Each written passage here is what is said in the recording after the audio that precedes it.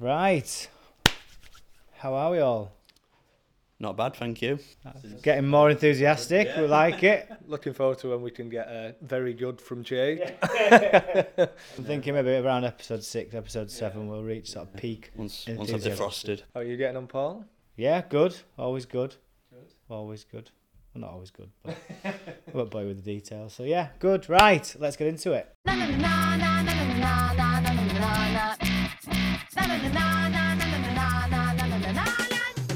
Been a while.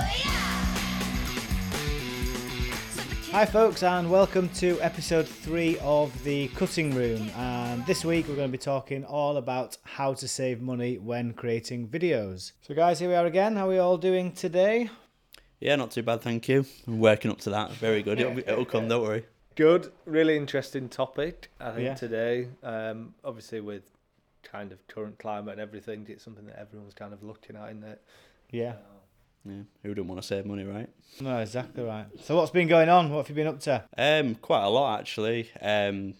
Probably a lot of projects that are quite relevant to what we're talking about, really. We're doing a lot of remote filming, a lot of animations. It's been really interesting, actually, because it's not something that traditionally done in the past, but it's good to learn about new different ways of delivering content. So yeah, it's been an interesting time. Yeah. We've also got a few jobs coming up where we get to leave the UK again, which is nice. It'd be nice to get on about. It seems like it's been a little while. I know we've got myself and Joe are going over to Data Cloud Global Congress over in Monaco in April, which would be cool. And then so there's a few of us away filming ITW over in Washington. So it'd be nice to, and that's over in May time. So it'd be nice to sort of get out and about. Definitely, yeah. It's been a while. Well, actually, that's a lie. It's not for been, you. no, Yeah. It'd be good to get away with everyone, I think. If it's the right way to put it. Cool. So yeah, this episode is all about sort of ways in which we can save people money, essentially. Now, everyone, looking at what it's been like for the last year and even probably longer, if we're perfectly honest, sort of post-pandemic and all the uncertainty that was around last year, we were hearing a lot about budgets being cut. We were chatting off air about a study from last year where 1 in 5 B2B companies had the marketing budgets cut mid-year, which is quite astounding, really. That's 20% of all businesses. A lot. Yeah. It's kind of been a knock-on effect, really. I mean, when the pandemic hit, everyone expected a bit of a downturn as a immediate result of that, which was almost the opposite, and then we're kind of seeing the knock-on effects of everything now, which I think we've adapted to it quite well. Yeah, I think there was also a lot of funding and support back in the pandemic. I'm not going to get political but there's a lot less of that knocking about, put it that way. I think it is something that, like I said, with everything that's gone on, it's obviously budgets being cut. It's never been more important to get value for money with the things that you're doing. And I think with so many budgets being cut, it does provide an opportunity for people, particularly in marketing, to stand out against competitors who have had budgets cuts. And even if you have yourself, look at ways you can kind of make the most of what you've got and put it into the right channels and medium. Yeah, it's like anything, whoever adapts best to the current circumstances will be the ones who are still strong at the end. Yeah, no, definitely. And I think, one thing we're hearing a lot, from people that work in marketing, similar to ourselves, is I guess the negative impact that cutting or reducing your marketing budget can have, which we all agree with. But I guess it's kind of what everyone's going to say when you kind of sell those services anyway. And I think for me, it's the reality of business, and that is kind of what's happening, whether we agree with it or not. A lot of the bigger companies are certainly doing that. And I guess to kick us off, for me, firstly, when it comes purely down to video, is that we're seeing a lot more people taking things in-house and creating their own content. Yeah, I mean, it is a natural progression, really, from getting external agencies, much like ourselves, to come and do everything. You're looking more at in-house resources, the skills that you do currently have, and if you do have that, then you're always going to kind of opt to go with that. I think where the angle we're coming from is more around how you can maximise that and where agencies like ourselves can potentially help if needed. Yeah, and I think it makes sense because there is an ever-growing need for creating content. There's a big pressure now on companies, on marketing departments, on individuals to meet those demands and create a lot of content across a lot of different platforms. Yeah, and I think for video content in particular to work well, you need a lot of it. It needs to be regular, so it does make sense for people doing it in-house. And I think, and for me as the owner of Seven, I actually think it's a good thing because it means that people really see the value in video marketing, and actually kind of the bigger productions sit alongside those other kind of in-house kind of regular content that they're doing. So I kind of see it as a good thing for us. Yeah. Yeah, it's something that's happening regardless of the market conditions, is people kind of being kind of self-taught, making their own videos, and there are a lot more independent filmmakers and content creators. Everyone's skills are kind of improving. So. Well, we spoke about TikTok in the last episode. Like, you've got a generation of people now coming up and going into the workplace, who have been brought up on creating videos themselves, so that the skill set or the skill levels have certainly increased quite considerably. So for anybody sort of listening or watching, then if they're going to start creating their own content, what do they need to be focusing on doing, or what do they need to be getting? I think they need to make sure that regardless of the method in which you're shooting and creating, you've got to still make sure that your messaging's strong. And, it comes down to a lot of things that we mentioned in the last episode around identifying target audience, finding out the best form in which you can do that. I think those principles still remain strong. I think those can actually really help with the way that you're creating your own stuff, because if you do have a strong message and a strong story, you're relying less on the technical capabilities and resources you have to kind of elevate it. Yeah, and I think you're right, you do need the messaging, and I think people who are thinking of doing their own content, I would just say I think it's probably the best time since time began to be doing that. Like, where technology is, like, look at what you've got in your pocket. Like, you don't need a lot now to start producing. What do you have in your pocket? Well, actually, my phone's on the floor. But do you know what I mean? Like, phones, like the cameras on them, they're better than the first cameras that we bought at Seven 8 years ago. I mean, it wasn't even HD when we first started. And so there are so many tools out there for people to get good content, and you'll see it all over. So what are those tools? What should people sort of, when they've got the phone, what should they be doing? So in terms of other tools and equipment, I think first off, the biggest consideration for me when making your own video is audio.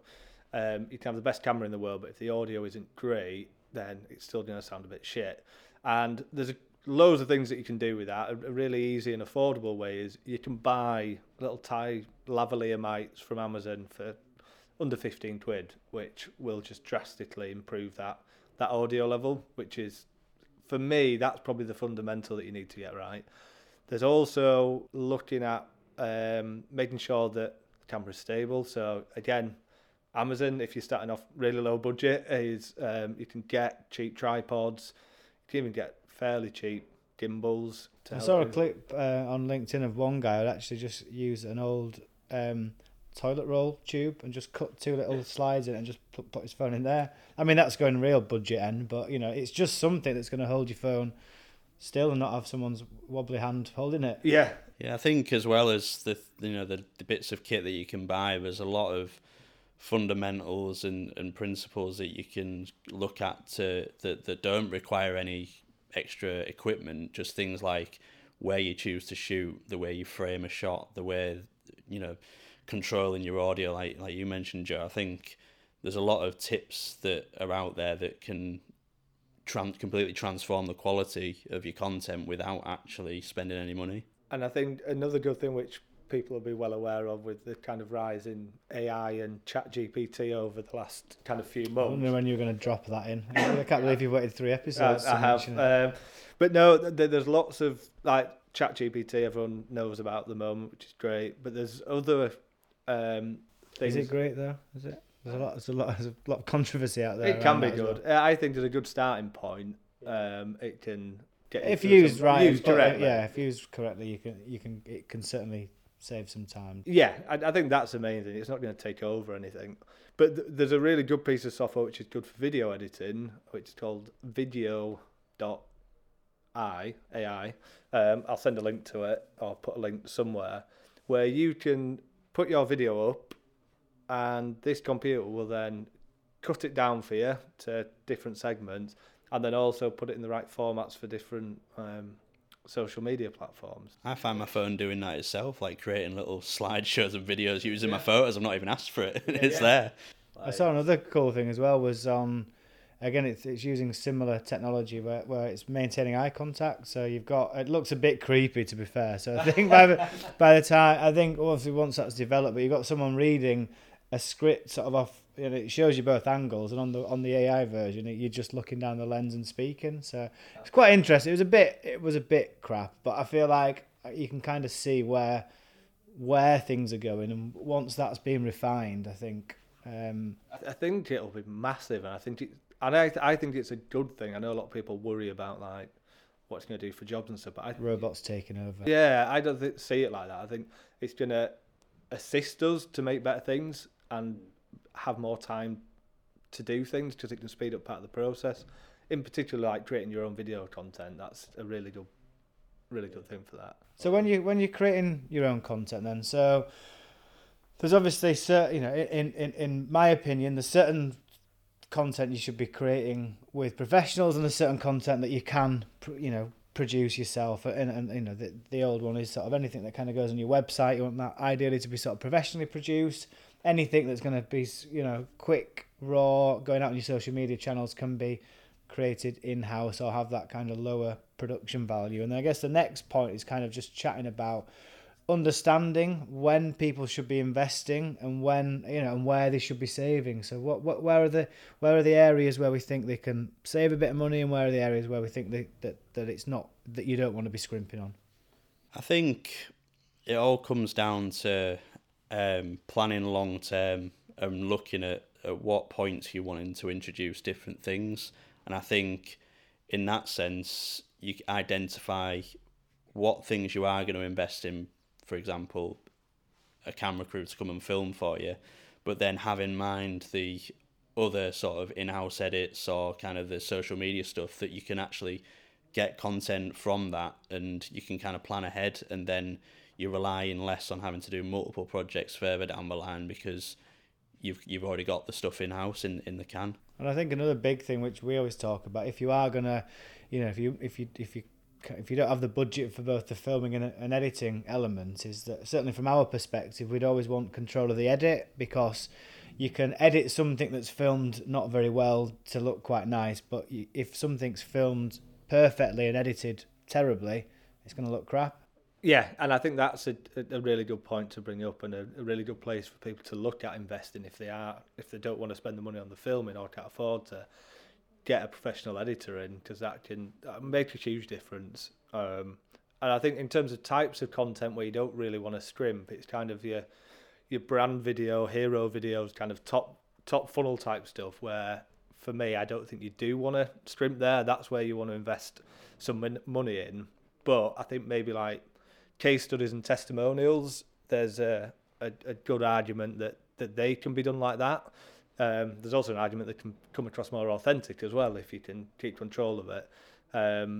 It's an interesting one with case studies, isn't it? It's a fine line, isn't it, between having that authentic feel, but it also not looking like you've just pushed your customer up against a white wall and you got your phone out and asked them loads of questions. Yeah, I think, you know, a big part of it is identifying what skills you do have in-house and what you can do, and then you're using an agency perhaps to plug in the gaps where you feel like you can't quite achieve that.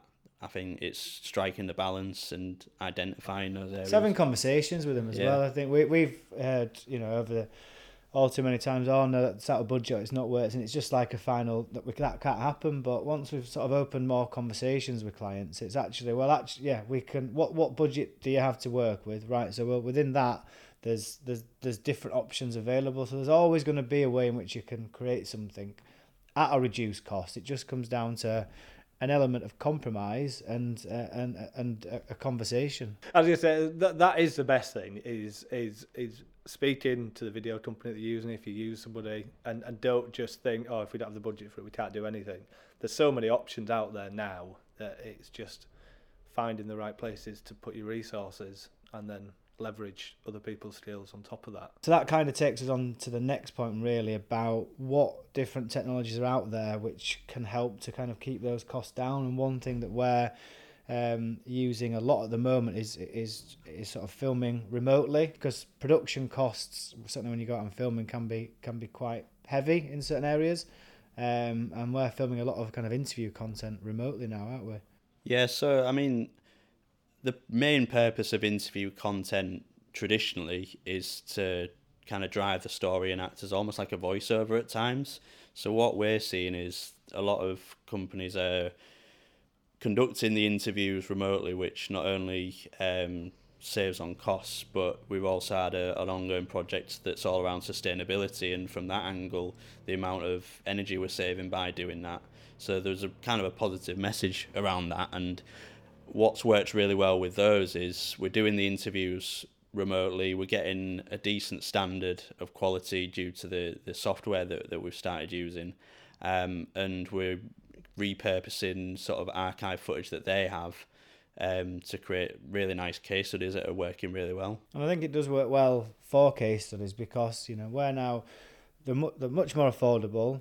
They are, as you say, much more friendly on the planet. There's less, you know, from a sustainability angle, there's less travelling involved to create them. And thirdly, there's less time involved for your client, you know, as opposed to going up and filming for half a day or a day and to taking that out of their sort of diary. You're spending an hour filming remotely, and then then it's done. And I think to go back to the point about cost, you know, you can be, in terms of creating a case study, you can be spending $4 or $5 to create one if it's filmed nicely, and I still think there is a real need for that type of content, because that's what's going to sit on your website. However, there is still that need now, or that acceptance of that kind of lower budget, lower production value now, and you could be creating those types of videos filmed remotely for £1,500, £2,000, and it's just you can be doing, you know, 2 or 3 for the cost of doing one. And it enables you to do that regularly then, and you can kind of look at, again, previous episode we touched on understanding your target audience. You can have case studies for each of those buying personas that are going to resonate with them without, for the same price as doing one, you can get 3 or 4, and then you can start doing it regularly.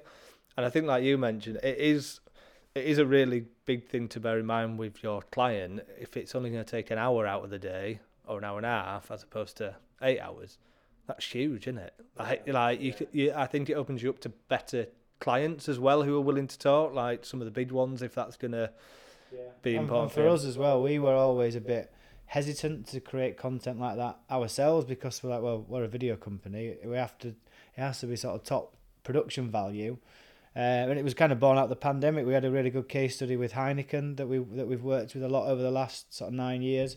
We wanted to capture that case study. We couldn't get onto site to film it, but we deemed that capturing that content in a not as nice looking production was much more important than actually having it look perfect, but wait 2 years to be able to film it. They've really come on as well. I think the remote case studies that we have done, you know, the first few, they were the first ones we'd done, so we didn't really know any of the extra things you can do in post-production to kind of elevate it. But one thing that we have done is imposing it onto actual shot footage that we get ourselves, and putting the interview frame onto a laptop screen or a TV screen, for example.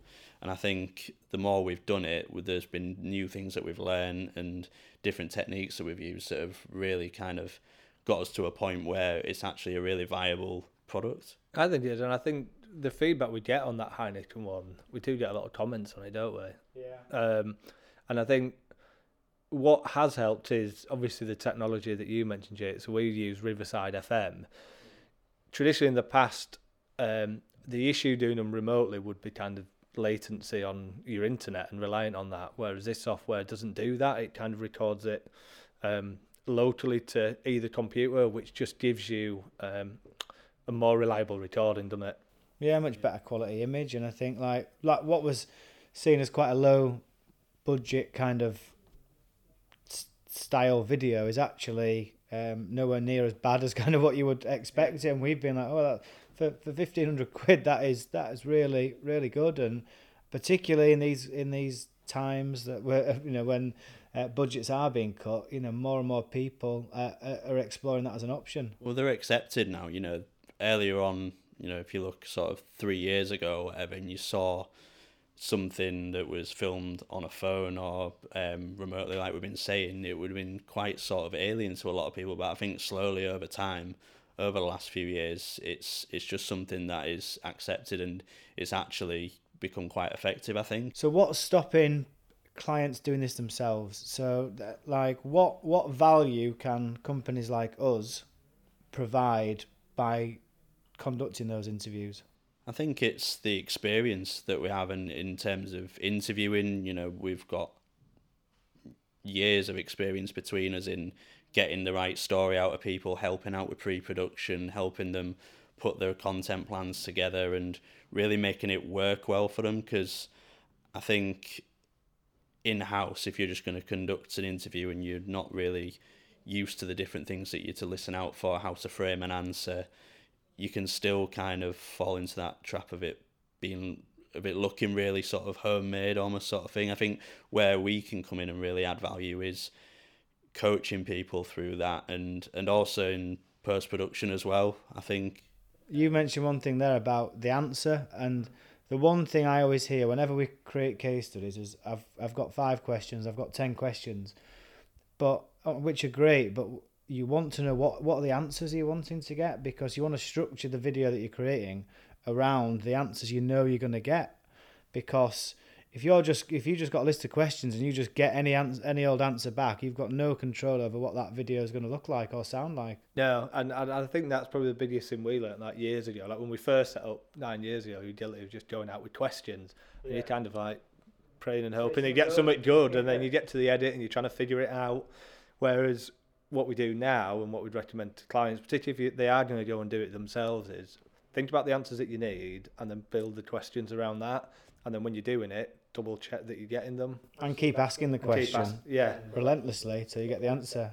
Grind them down. It's still only a small part of the process, really, isn't it? The filming side of things. There's still a lot more that goes on before and a lot that goes on after that are still important to kind of elevate the quality of your videos. So I think whilst of course we have been talking about people doing things themselves, but we still have a lot of value that we can add in other stages to kind of get the most out of it. Yeah, definitely. So that kind of takes us on to our next point. We've sort of touched on reducing costs from a filming perspective. I guess there's other ways in which you can reduce costs across a video project, and that's looking at more maybe like animation style, or we call them like edit-only projects, but they're basically just a job where you just rely on any sort of existing assets or content or any sort of existing footage. Yeah, and that's to split them up. So say if we're speaking of edit-only stuff, that's a really good way of saving money, and that's kind of what we would do is we would use either stock or self-shot stuff by the client and edit that into a nice looking video that kind of hits the key messages that they're trying to convey. And that is I think a very good cost effective way. And it's a bit similar to the remote filming, because you may also do bits where, and again we do it with one of our clients, Heineken, where obviously they're a big company. Some of the people that they need in the videos have got very busy days. They can't take out a day out to film, and what you might do is get different bits of content of them delivering it, and then we edit that together. So it saves money, but it also saves time for people as well. And it brings us back to what we said is having control of the edit is really important. So when we do the remote filming, as I mentioned, we do film that remotely, but then we edit it. But then also in this instance, people are they're still filming their own interviews to a certain extent, but we control that edit, so we control that consistency throughout the video. I think it's worth bearing in mind as well, when if you do decide to conduct a shoot, getting a camera crew on site, is to bear in mind those edit-only jobs that can come off the back of that. So, if you have people on site and you do have a bit of time, it's worth getting an extra bank of footage just in case, just generic shots of, like if we talk about Heineken, of different lines, different products, just building up that bank of content so that when the time does come and you're like, right, we need to create a video on XYZ, you can conduct a remote interview and use the bank of footage that you have, or just use the footage that you've shot and mix in some animations and graphics in there as well. Yeah, and I think, again, the other thing you touched on was animation as a way of saving money. And I think animation's a really good way, in particular, I think for like product videos, of getting across things that can be quite complicated in a really short and succinct way. And it saves money because you're not relying on people and sending people out filming. You've got animators doing that work, and I think it's a really good tool for that. It can be quite flexible as well, I think, animation, because if you're talking about a video that's shot with people coming to your site and doing all that, you're already locked into a certain price bracket in terms of getting people to site and the time for the day, whereas what animation offers is a few different price brackets in which you can probably fit your budget into, depending on what sort of things you want creating in there, but it does give you that those options. And certainly with animation, because of how it is costed up, very generally speaking, like the longer the animation, the more expensive it is. From a filming perspective, you kind of you cut your footage down, and animation's very the opposite really, where you're building out each kind of frame and scene. And I think, if you are going to go down the animation route, just be really sort of tight with your script. Keep it as short as possible, because the longer the script, the more money you're going to spend. And it'll end up being less of a good video unless it won't resonate with the audience as much, because you've kind of overcomplicated it again. If you can't do it in 60 seconds, then there's usually something.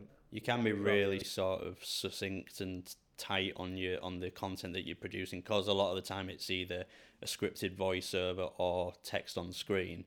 You can be a lot more to the point, I think, whereas if you're going to try and get someone to speak about something and get a certain amount of messages across, they've got to weave that into their kind of vocabulary. So I think it is a different way of doing things, but it can be really effective. And I think just one final thing on animation for me, which is good, particularly for like global companies or people who are dealing with different countries and different regions, animations are really easy to get a different voiceover in a different language. It's easy to change a little bit more than it would be for filming if there's any tweaks that might be more specific or relevant to a certain... There's some shockingly dubbed TV adverts out there at the moment. I don't know why they've gone down that route, but it's just so obvious that they're speaking in, say, German, and they've put like a really weird English voiceover over the top of it. There is technology coming through where it can actually change your lips to actually be speaking in a different language, which... don't know how scary that is, but it's coming. Unfortunately, it's not there yet, because I tested it, and it just makes you look really creepy. Like my lips moved, but my face didn't, and I was just like, it was really weird. But yeah, I think there's some good things in there and about sort of saving costs around production. But I think also on the flip side, it's making the investment work harder for you, and looking at ways in which you can get longevity out of the content that you're creating. And and a big thing we always talk about here is repurposing your content, making the most out of it, making it go further for you. Can you be cutting it down into shorter form content, using it across different platforms, and just really sort of looking at ways in which you can kind of repurpose that content? Yeah, I think when doing that, it's really important to be quite strategic and plan when you are creating a bank of content or a project. Think about how many extra things you can get out of it, and if you know those things when you're going into it, you can tweak things, you can do little retakes of things, and you are then set up to not have to do several projects throughout the space of a year, for example. If you know that within that year you want content to do this, this and this, you can actually do a lot in the first instance to make it that you've got it all, you're all set up then for the rest of your plan. And I think we'll see that a lot this year. I know a lot of people talk about short form is kind of king for this year, but which it is, but a lot of it comes from long form videos. Well, like this, for example, like doing podcasts and longer form video content, you can get quite a lot in a fairly short space of time that can then deliver content for the next few months. So I think it's a really long form content's a really good way of getting short form content, if that makes sense. But I think, like, touching on what you said there, Jake, as well, you know, we've done shoots for clients where it's kind of a half-day shoot and you can create sort of 10, 15 short little 30-second snippets, not at a high price point, because it's, you know, it doesn't take much film. We can film it in our office, and what that actually gives them is sort of, you know, a few months worth of content to push out on a weekly basis. So it's making the most of that investment, I guess, but also making sure you're repurposing it. And I think another thing for me as well is resharing your good content as well. Like, one thing we're seeing quite a lot of the time is how people are creating a video but they're a bit reluctant to share it too many times. Yeah, people I think get it stuck in their head that once they've posted it, everyone's seen it.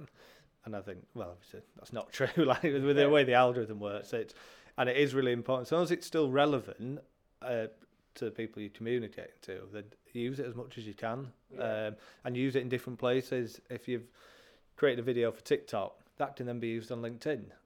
It can also be used on YouTube Shorts or whatever, Instagram Reels. Like, just really making the most of that. And if you think about that, but if you think that people, as you mentioned, people are reluctant to share the videos because they think people have seen it, you'd always rather you share it numerous times and it reaches more people, and one or two people think, oh God, I've seen that a few times, than you just sharing it once or twice, it only reaching a few people and a lot of people not actually seeing it. Yeah, exactly. That's what you'd want. And you've also got to realise that how much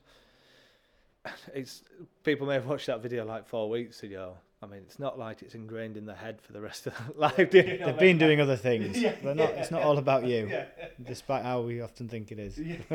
It's about bearing in mind longevity as well when you are creating something. If you're going to really timestamp it and kind of put yourself in a corner of, we can't really reshare this, then you're not going to get the maximum out of it. But I think just bearing that in mind, that you may want to reshare this, and having a plan around it as well. You know, it always comes back to planning, but, you know, if you've got a plan throughout a period of time, you can identify the points in which it's going to be the most relevant and get the maximum engagement, and you can execute it that way.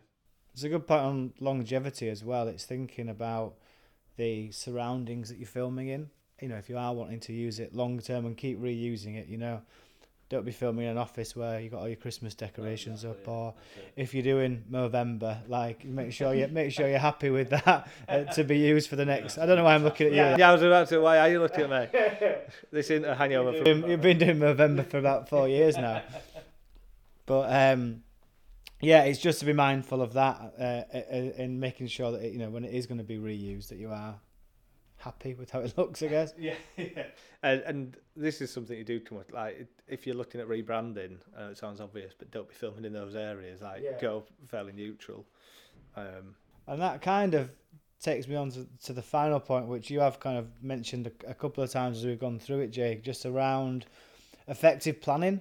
And that is really the key, I would say, the key takeaway out of all this, whether you're getting us to create it, whether you're creating it yourself, what the different method is for creating it, is if you plan your content effectively, you're going to save a lot more money in the long run.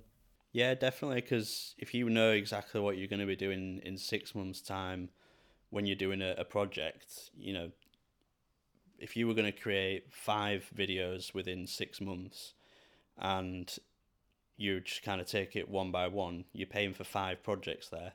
But if you've planned it effectively, you can maybe only have to do 1 or 2 projects. So it is really kind of minimizing the amount of times you're going to have to engage with an agency or take time out of people's diaries.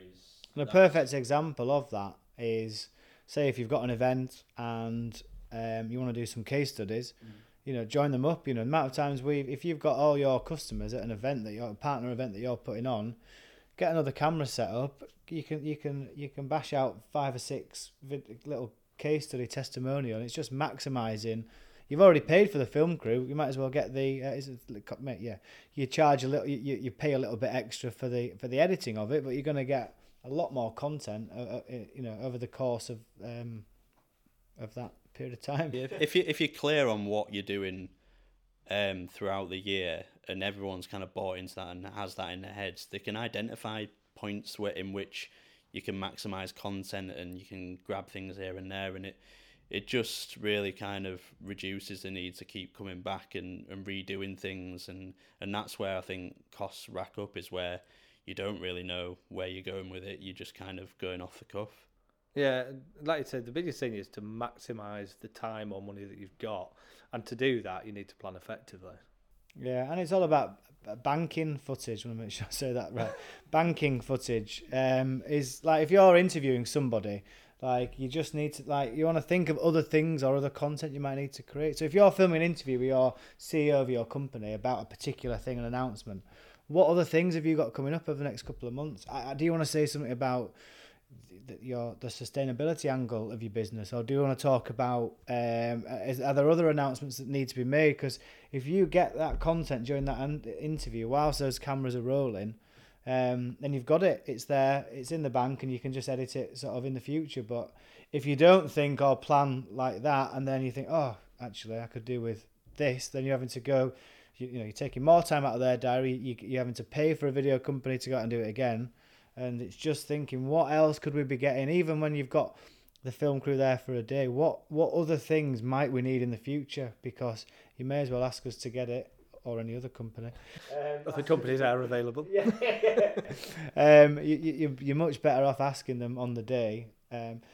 Chris and Steve would probably hate me for saying this, because they probably just want to get off home after a long day. But you may as well just say, right, can we capture this? Can we capture that? Because then it's in the bank and we can edit it.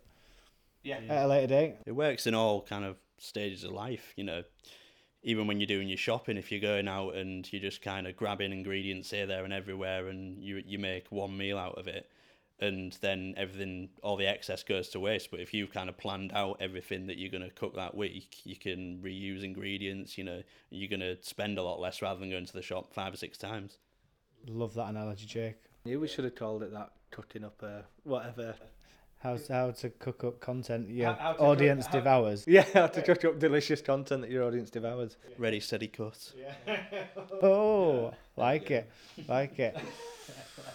Right, well, there we go. I think that pretty much brings us to the end of this week's podcast. Thanks for joining me, chaps. How have you found that? Yeah, I thought it was a really good discussion, actually. I think there's a lot of good things in there that people can hopefully take away. Yeah, it's really relevant at the moment, and I think it's something that's just been at the front of everyone's minds. So it's good to kind of, get it all out on the table and basically just give advice and experience, I think. Yeah, no, definitely. And everyone does want to and need to save money at the moment, so anything we can do there to help. So I guess that brings this week's episode to a conclusion, and I just kind of want to finish on those kind of 7 key takeaways before we leave. And this episode, as we mentioned, was all around how to save money when creating videos. So takeaway number 1 was all around creating your own content. Number 2 is to learn when to invest and when to save money. Number 3 was make the most of remote filming. You can save some money on your production costs. Number 4, explore edit-only or animation projects, because you can save some money there. Number 5 was to repurpose your content, make the most of it. Number 6 is to reshare your content. Don't be afraid to share those videos again and again. And finally, number 7, and the most important one, is all about planning effectively. The more you plan, the more you're going to get for your money. So thanks again for watching. Thanks again for listening. And stay tuned for the next episode, which I don't know what it is right now, but I'm sure it's going to be a good one.